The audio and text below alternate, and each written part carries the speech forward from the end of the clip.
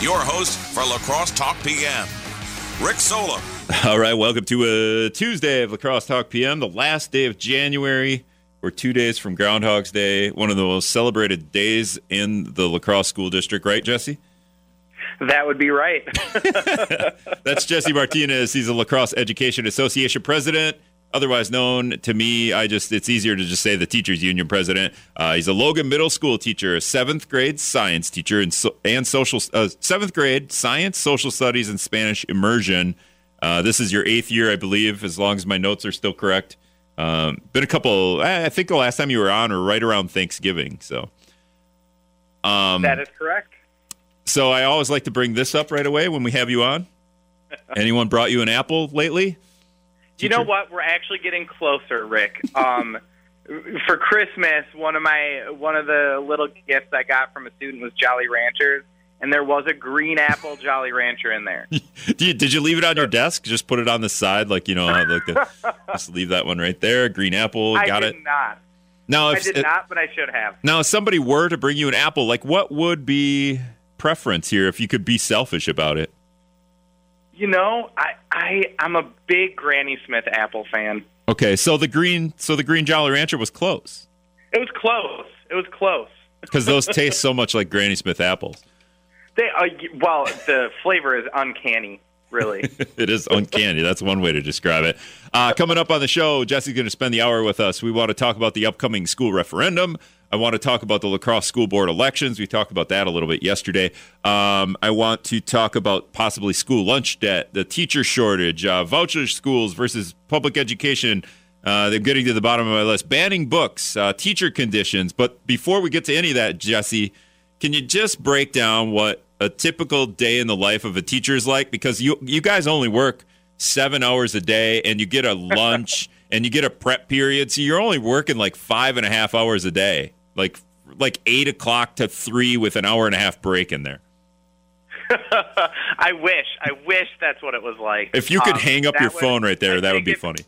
I think that if that was what teaching was like, we would not be having the teacher shortage that we have right now. Really, I get to school. I mean, our contract time starts about 5 minutes before the students walk in the front doors. So most teachers you see will get to school at least 15 to 20 minutes before their contract time so they can get in their rooms and get set for the day.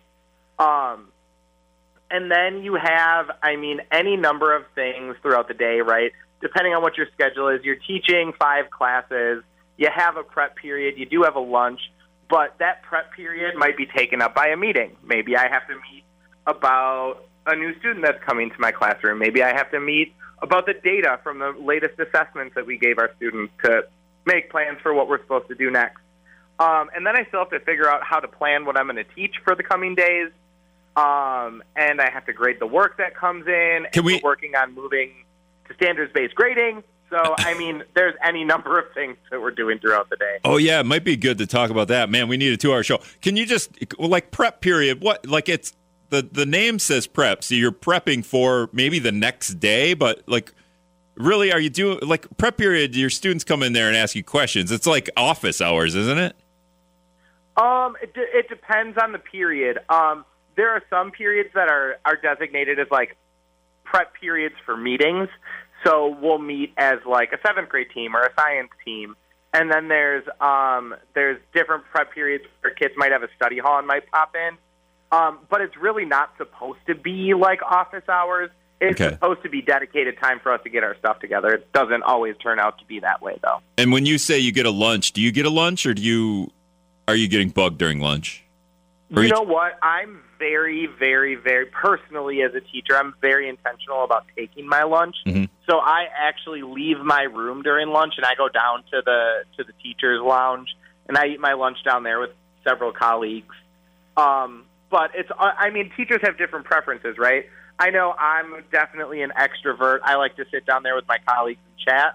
I have several colleagues who are like, whoa, I need to have some alone time and recharge in this quiet before the kids come back from lunch and I have to teach again. So some teachers are in their room, some teachers are not. typically at the middle school level, the kids aren't really up by us. They're down in the lunchroom, and then they're out at recess. So I don't get a whole lot of interruptions during my lunch, but I know that's very different at the elementary level. That's for sure. Yeah, and lunch is like 25 minutes, right? Yeah, it's a 30-minute lunch. Okay, yep. 30 minminutes. Once you get the kids off to lunch and you get down and start eating, 25 minutes is probably accurate. Right. 608-785-7914 is the talk and text line. If you got a question for La Crosse Education Association President Jesse Martinez, also a middle school teacher. Science and social studies seem like two different things when you're talking about the things that you teach. Did you have to, educate yourself, go to college and study two different, major in two different subjects there? Or is it kind of... So I have two different teaching licenses. So I have a teaching license that allows me to teach first grade through eighth grade. I can teach any content. And that's because the teacher prep program that I did was very intentional about including methods classes for all of the core subjects, so science, social studies, math, and language arts. And then I also have an additional teaching license that allows me to teach Spanish kindergarten through 12th grade. Okay. All right. So I got to take a break. Brad's got to do the news. Come back. We want to talk about school board elections, the referendum, $60 million going on the April ballot, essentially 6 years, $60 million for the schools. That directly affects you guys, right? That referendum? Yes, it does. As teachers, I should say. And then I have an idea I want to float at you when it comes to Wisconsin's $7 billion budget surplus in terms of the teacher shortage. And maybe getting you an app on your desk, but we'll be back. All right. All right, welcome back to La Crosse Talk PM. 608-785-7914 is the text line if you want to get in here. Jesse Martinez, the Teachers Union President, the La Crosse Education Association President. LEA is the acronym there. He's also a middle school teacher at Logan. It just dawned on me, Logan Middle School, you're going to get some more kids here come next year, right? We've consolidated a little bit. That has been the decision of the school board, yeah. So it sounds like at the end of this summer, Lincoln will no longer be a school, and there will be some consolidation, so kids will go to either Longfellow Middle School, Logan Middle School, or they can choice into the La Crosse Polytechnic School. Have you gotten any feedback from anybody, either teachers or parents or even students in that regard? I think there's a lot of really mixed feelings out there. There's a lot, first and foremost, of sadness, I think, surrounding the closure of Lincoln as a neighborhood school. I totally understand that. I think that's kind of the most deeply felt and widely felt feeling right now, is that people are just very, very sad to see Lincoln go. I think amongst staff, there's also kind of a sense of like, oh no, chaos is coming, just to figure out what's going to happen, what staff is going to need to be shuffled around, how many kids are going to be in each building, what are we going to be teaching next year, who's going to be teaching where. But I think there's also kind of a sense of, we've been talking about this possibility of consolidation. It's kind of been on the horizon. It sounds like since even before I was in the district. And there's a little bit of a sense of, okay, we've ripped the Band-Aid off, and now we can figure out what's next and do what's best for our families and our kids, now that the decision has been made by the school board and the district. Yeah, we have to start the ball rolling somehow, and decisions, tough decisions had to be made, and now we've made one, as opposed to just kind of kicking the can, I suppose. Absolutely. Along the same lines, the new high school option, that was another. You were almost gonna lose your middle school, right? You were going to move into one of the two high schools if the new high school referendum option came about, but we're not doing that. There's a different referendum now on the upcoming election. Does the teachers union have an opinion on that? The $60 million over the next 6 years for an operational referendum that voters will vote on? Yeah, so that's a really great question. So first and foremost, very clearly right now the LEA has not taken a position. There will be a discussion about that coming up, and I'll talk about this more when we talk about the school board race as well. there will likely be a conversation about whether to support this operational referendum. This referendum is much, much different from what was on the table in November. This is an operational referendum that essentially will function to cover the cost of operating as a district and be able to cover some of this $3.5 million budget deficit that our district is facing, and just ensure we limit the number of jobs that might possibly be lost if this doesn't pass, and things of that nature. So there will definitely be a discussion about supporting this referendum from the teachers union. And obviously the school board voted on that last week, Monday. So a week and a day ago, they voted to put that on. Correct. That was the deadline. That was the last day. And I'm sure there were conversations leading up to that. I don't know if you're involved in those conversations with the school board. I don't know if the school board members reach out to people like you or other teachers. Hey, what do you guys think going into voting on that? Does that happen? That's a great question as well. So I think it's every other school board meeting, or it might be every school board meeting. I can't remember. After the meeting, there's a workshop. Yep. It's called a Board of Education workshop, and that is open to the public. That is like anybody who is part of the community can come and be a part of those workshops. I've been to several. I know several of my executive team members have been to them as well when I'm not able to be there. And yeah, we talked about a referendum at a couple of the workshops leading up to, so like following the November referendum failing, there was conversations in workshops a couple of times, 2 or 3 times leading up to the vote on last Monday night. Yeah, because if the referendum doesn't pass, there's going to have to be some deep cuts, and it might affect teachers, right? Like we could lose teachers, maybe? And not even, I mean, yes. Absolutely. I think the thing to keep in mind is it's going to affect even more what your schools look like, right? You're going to have this mass loss of not just teachers, but administrators, support staff, custodians, cooks. Like, there's going to have to be cuts across the board. And when you look at our budget as a district, 80% of the budget is salaries. So when they need to make big cuts, they have to come from that salary portion of the budget because it's the biggest portion of the budget. So it would be very deeply, deeply felt if this referendum didn't pass. The La Crosse school board race also obviously on the ballot. That's on the ballot just coming up. We have 9 people running, and then 8. We'll cut it down to 8 in February 21st, and then in April we'll cut it down to 4 from 8. How does the La Crosse Education Association handle school board races? Well, for a long time, quite frankly, the LEA did not really play in school board races, and did not really have conversations about school board races.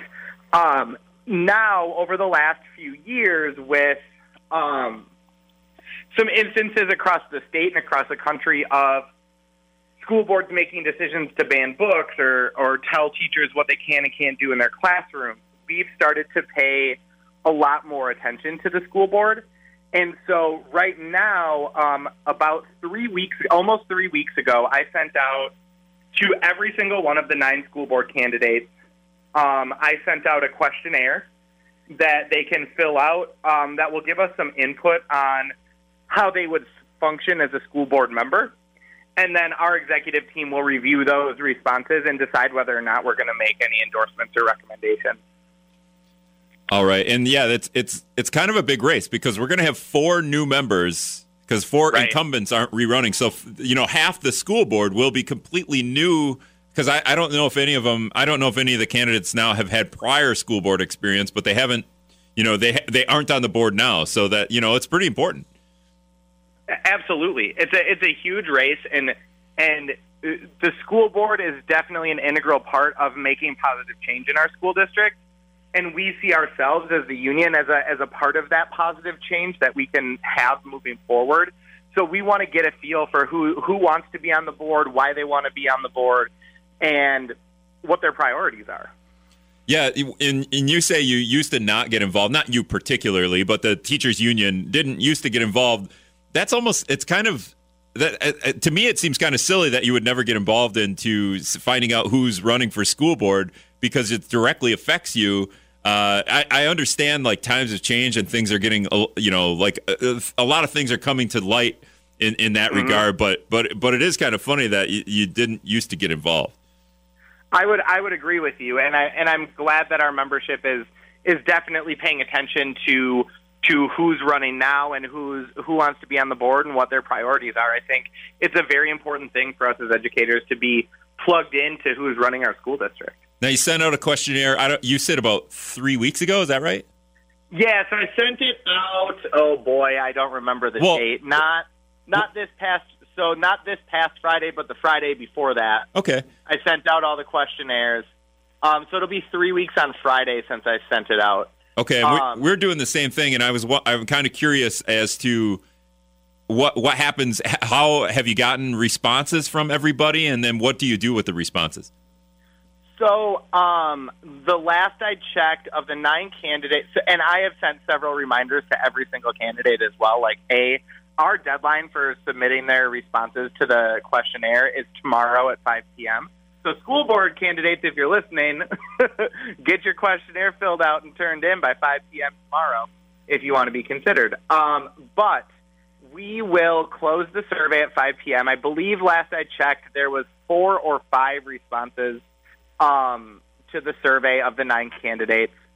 And then what I'll do is I will send out all of the responses to my executive team. We'll have a kind of like a ranking system, and we'll discuss the candidates and whether or not we want to make an endorsement. If they're all wonderful, perfect candidates, we won't make an endorsement. If we feel like some would better serve our district than others, then we might make an endorsement. And then just in general, like the school board, I feel like a lot of people don't really know. School board meetings are super boring, Jesse. I've tried to cover them. And you talk about there's a workshop afterwards. I can't imagine like going to the school board meeting as somebody on the board or somebody in the school district that's, cares about this stuff and then going, oh, now we're going to do a workshop for, an hour or a couple of hours? Oh, good. That's my whole Monday. Like there's football on or something. But obviously these things are important and these things directly affect you. So is there like a, this is what we expect from a school board, just in general, not that, I don't know, like, or can you define what is important to be on the school board? I mean, I think there's really 3 to 4 things that we look for that are really clear indicators of a strong school board member, right? A strong school board member supports teachers doing their jobs that they are trained professionals to do in their classrooms.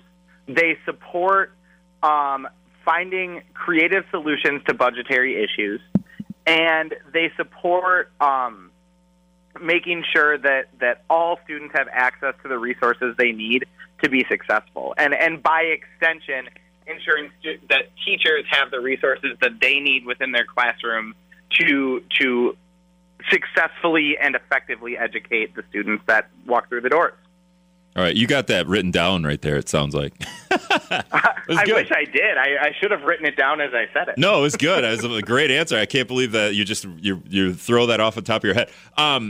Keeping with elections, and we got about 3 minutes here before break, does the teachers union care about other elections? I mean, it's stupid to say that because everybody cares about elections in their own regard. Like personally, I know you have your feelings about elections, but do elections get discussed as part of the La Crosse Education Association? Like, for example, a Wisconsin Supreme Court race that could affect schools at some point. I don't know if it will at this point. I don't know if there's anything that might get to the Wisconsin Supreme Court. But how do you guys get involved in that and something like that?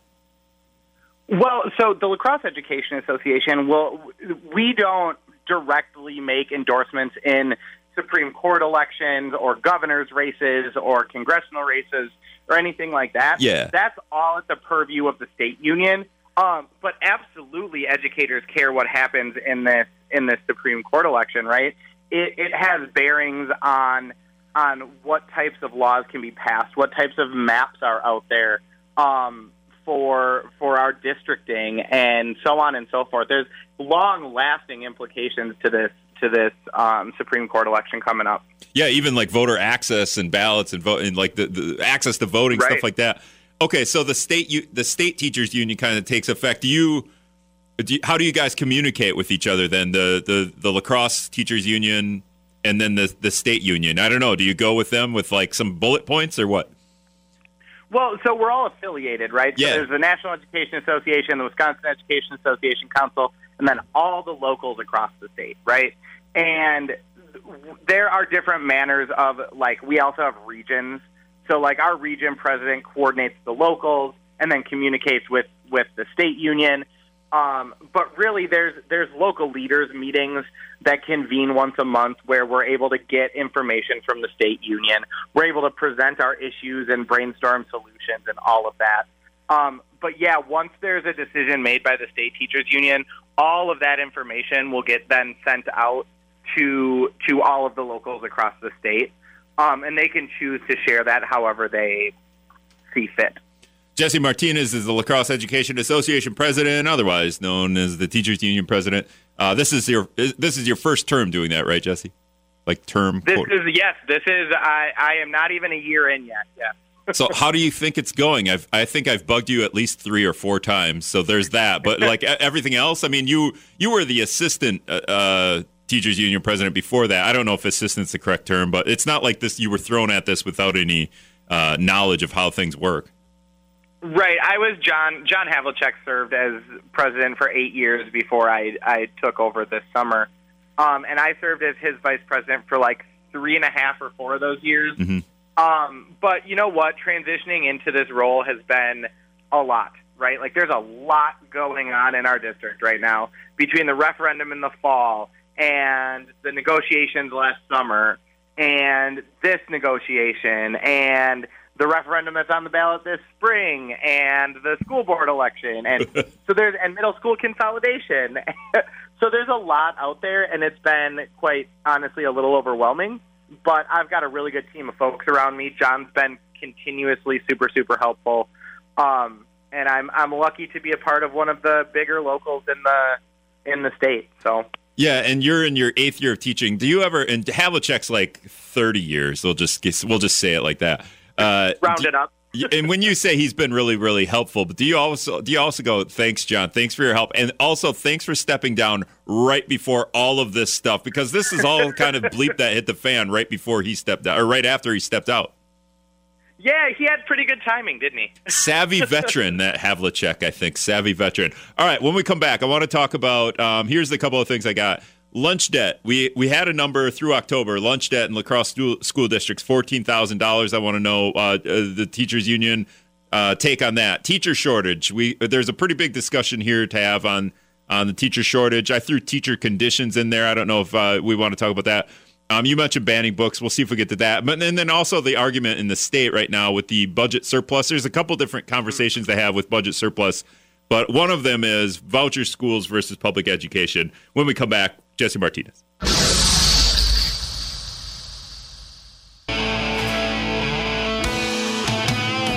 All right, welcome back to La Crosse Talk PM. 608-785-7914 is the text line. Jesse Martinez, the La Crosse Education Association president. Do you guys say like LEA, or do you say LEA? No, we say LEA. LEA, because it would be weird. Yep. I'm the LEA president.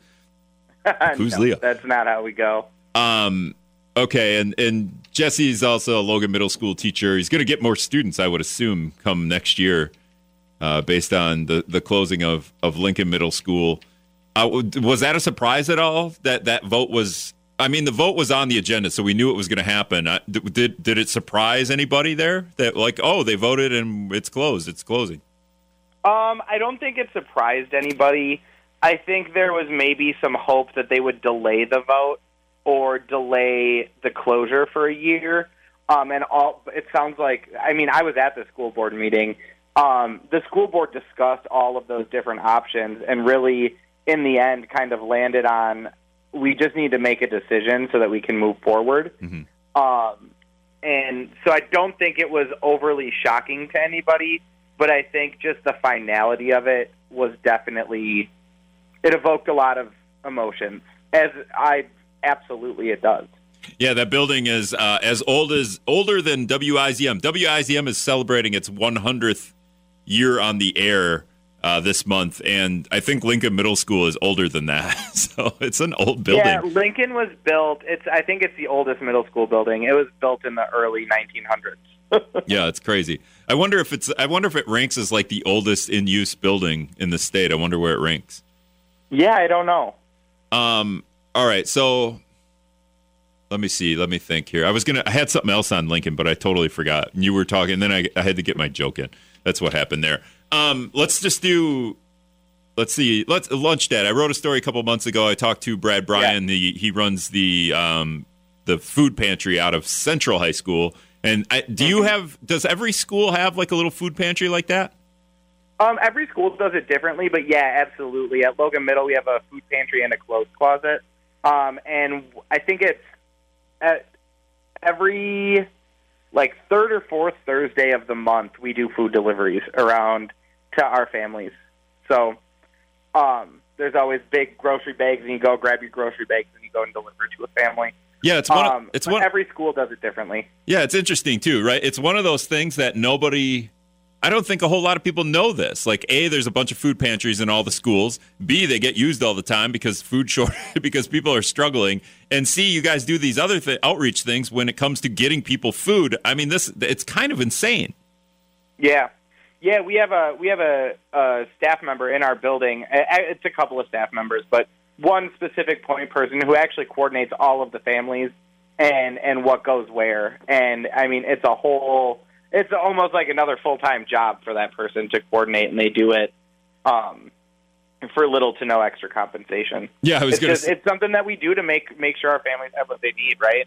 Yeah, and Lunch Debt through October, I believe, was at $14,000. So that was the numbers I got from the school district, which is a little bit higher than past lunch debts, and that could have gone down. Some people could have paid that off since then. I know that, but I don't know. Do you guys pay attention to lunch debt? We have to have like weird groups like the Beer by Bike Brigade. Not weird, but in terms of a bunch of beer drinking bike riders that are paying off our school lunch debt.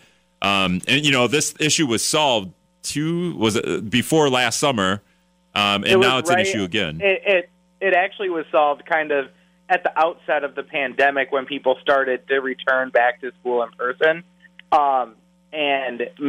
Actually, a lot of it started in the middle of the pandemic when people were at home, so that food could be delivered. Like school buses were going. I remember the beginning of the pandemic, I went out in like my full face visor with my mask on and my gloves on, and we went out in school buses, and we would hand out meals out of school buses on French Island.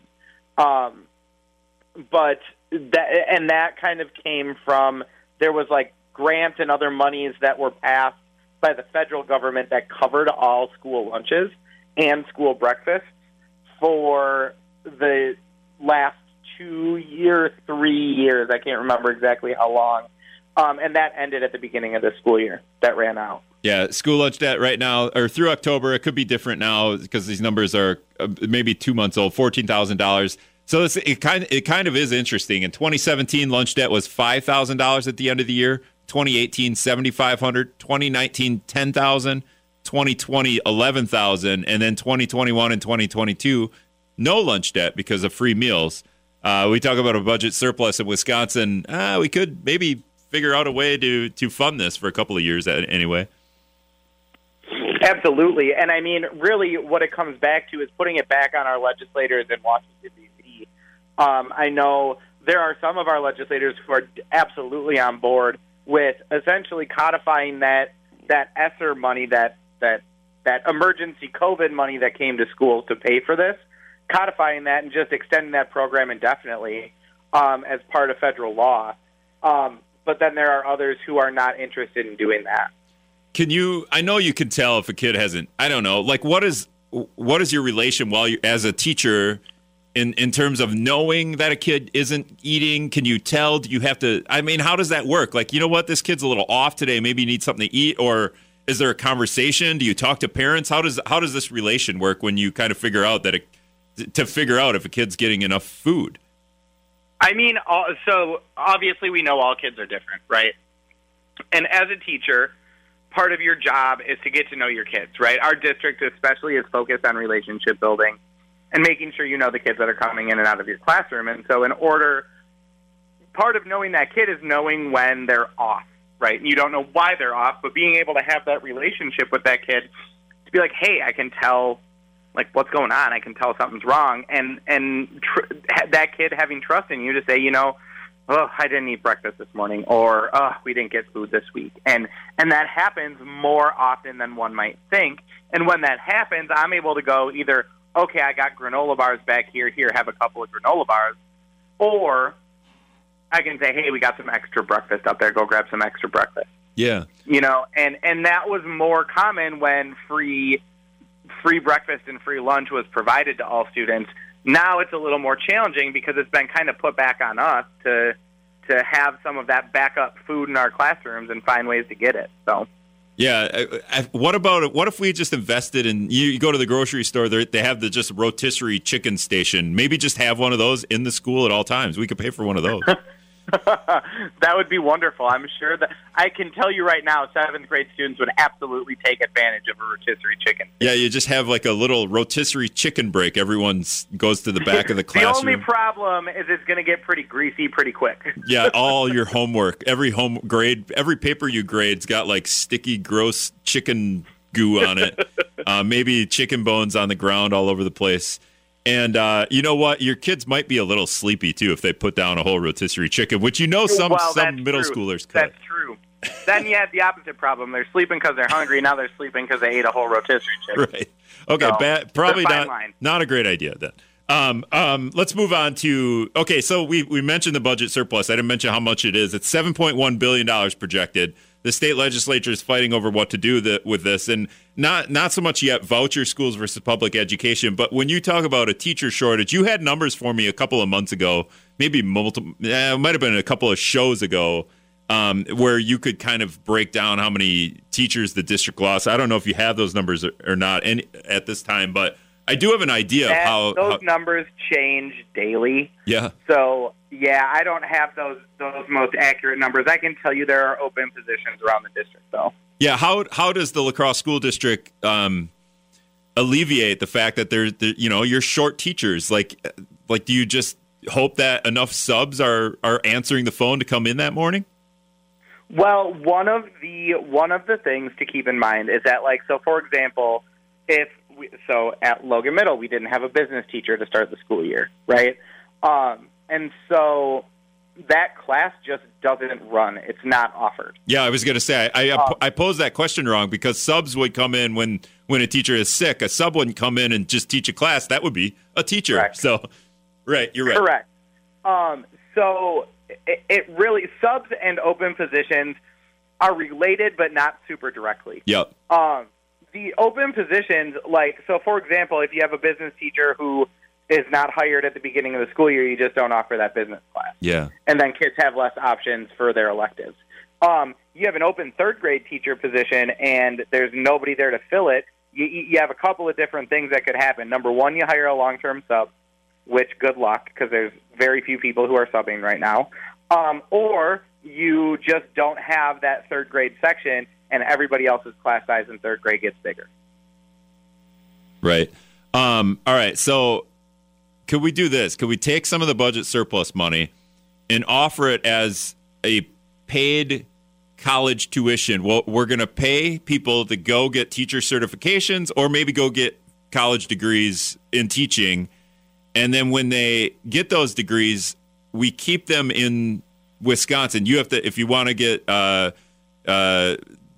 Wisconsin-funded degrees in teaching, then once you get those degrees, you have to stay in Wisconsin and teach for 3 years. I don't know if 3 years is too long or too short, but I don't know. What do you think of that idea, using some of this budget surplus money creatively to invest in our future, invest in teachers? So I have a couple of thoughts about that. First of all, I think that's a good first step, right? Now, $7 billion is a lot of money. That money can be used for a lot of different things, right? I would imagine that I mean, personally, I'm like, yeah, put it all into education. That's what we need. However, $7 billion is a big number, but it's not infinite, right? That money will run out eventually.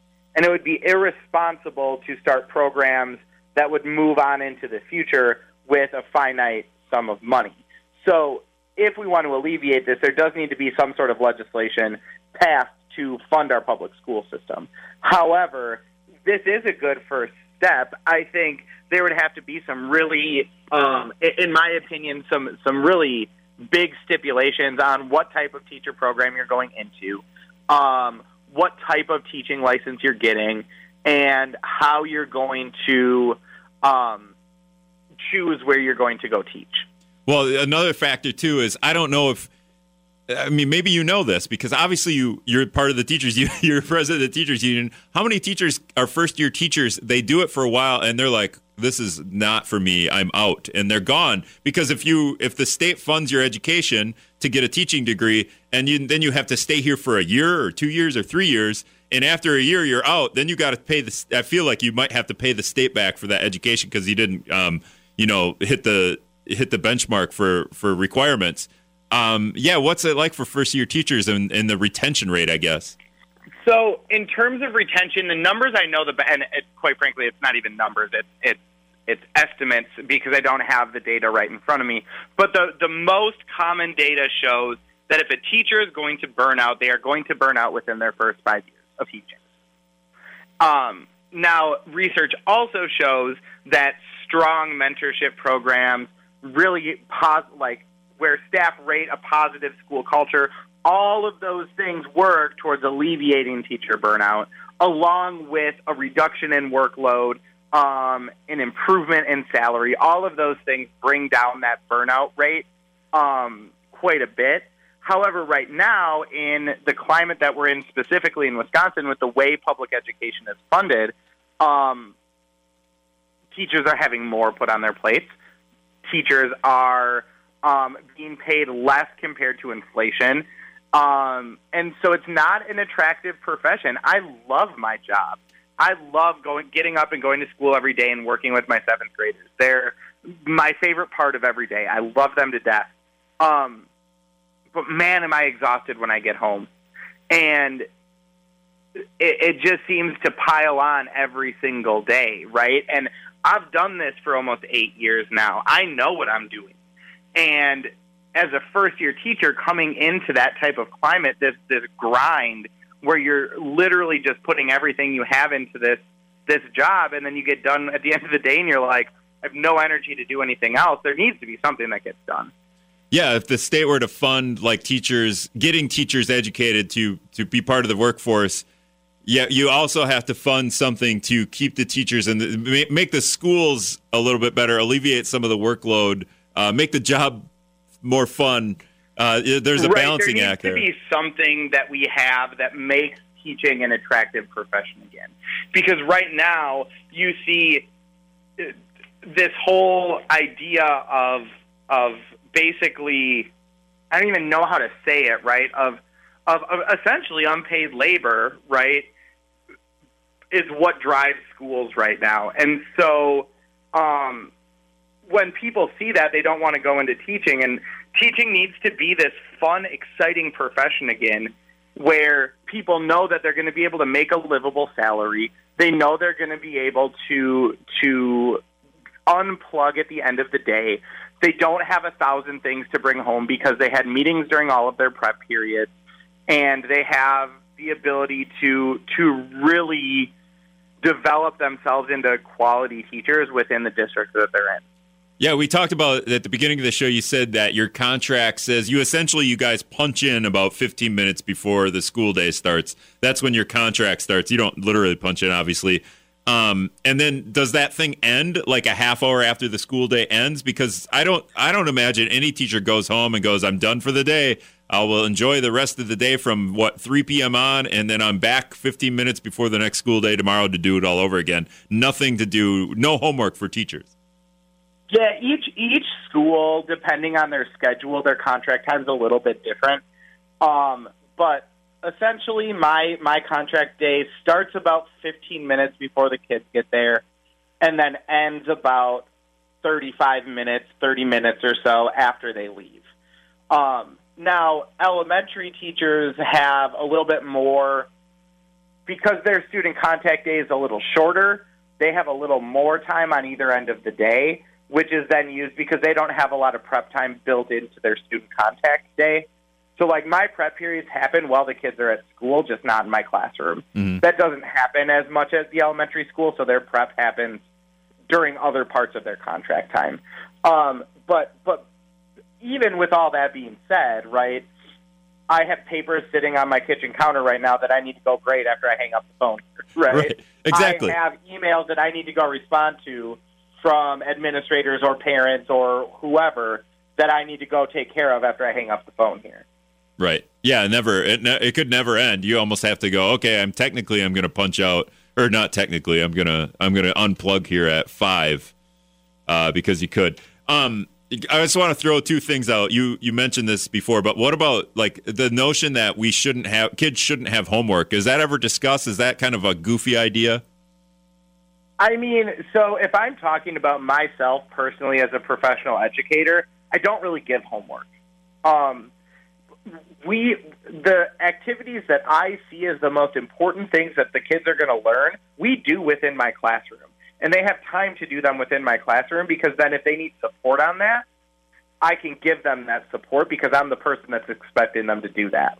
Now, there are some benefits to other types of homework, right? I know a lot of English and reading and writing and language arts teachers are probably yelling at me through the radio right now that reading at home is important homework. I absolutely agree with that.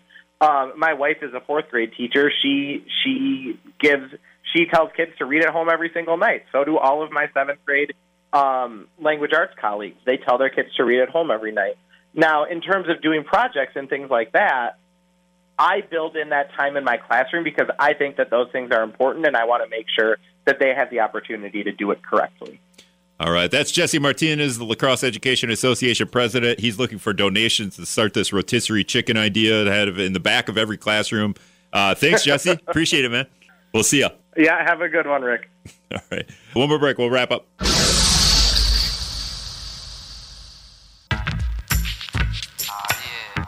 All right, that's going to wrap it up for Lacrosse Talk PM today. Thank you again to Jesse Martinez, Lacrosse Education Association president, and for y'all for listening. Tomorrow we're going to talk science with Spencer Wilkin, UWL outreach specialist. Check it out. Hit you with no delaying, so what you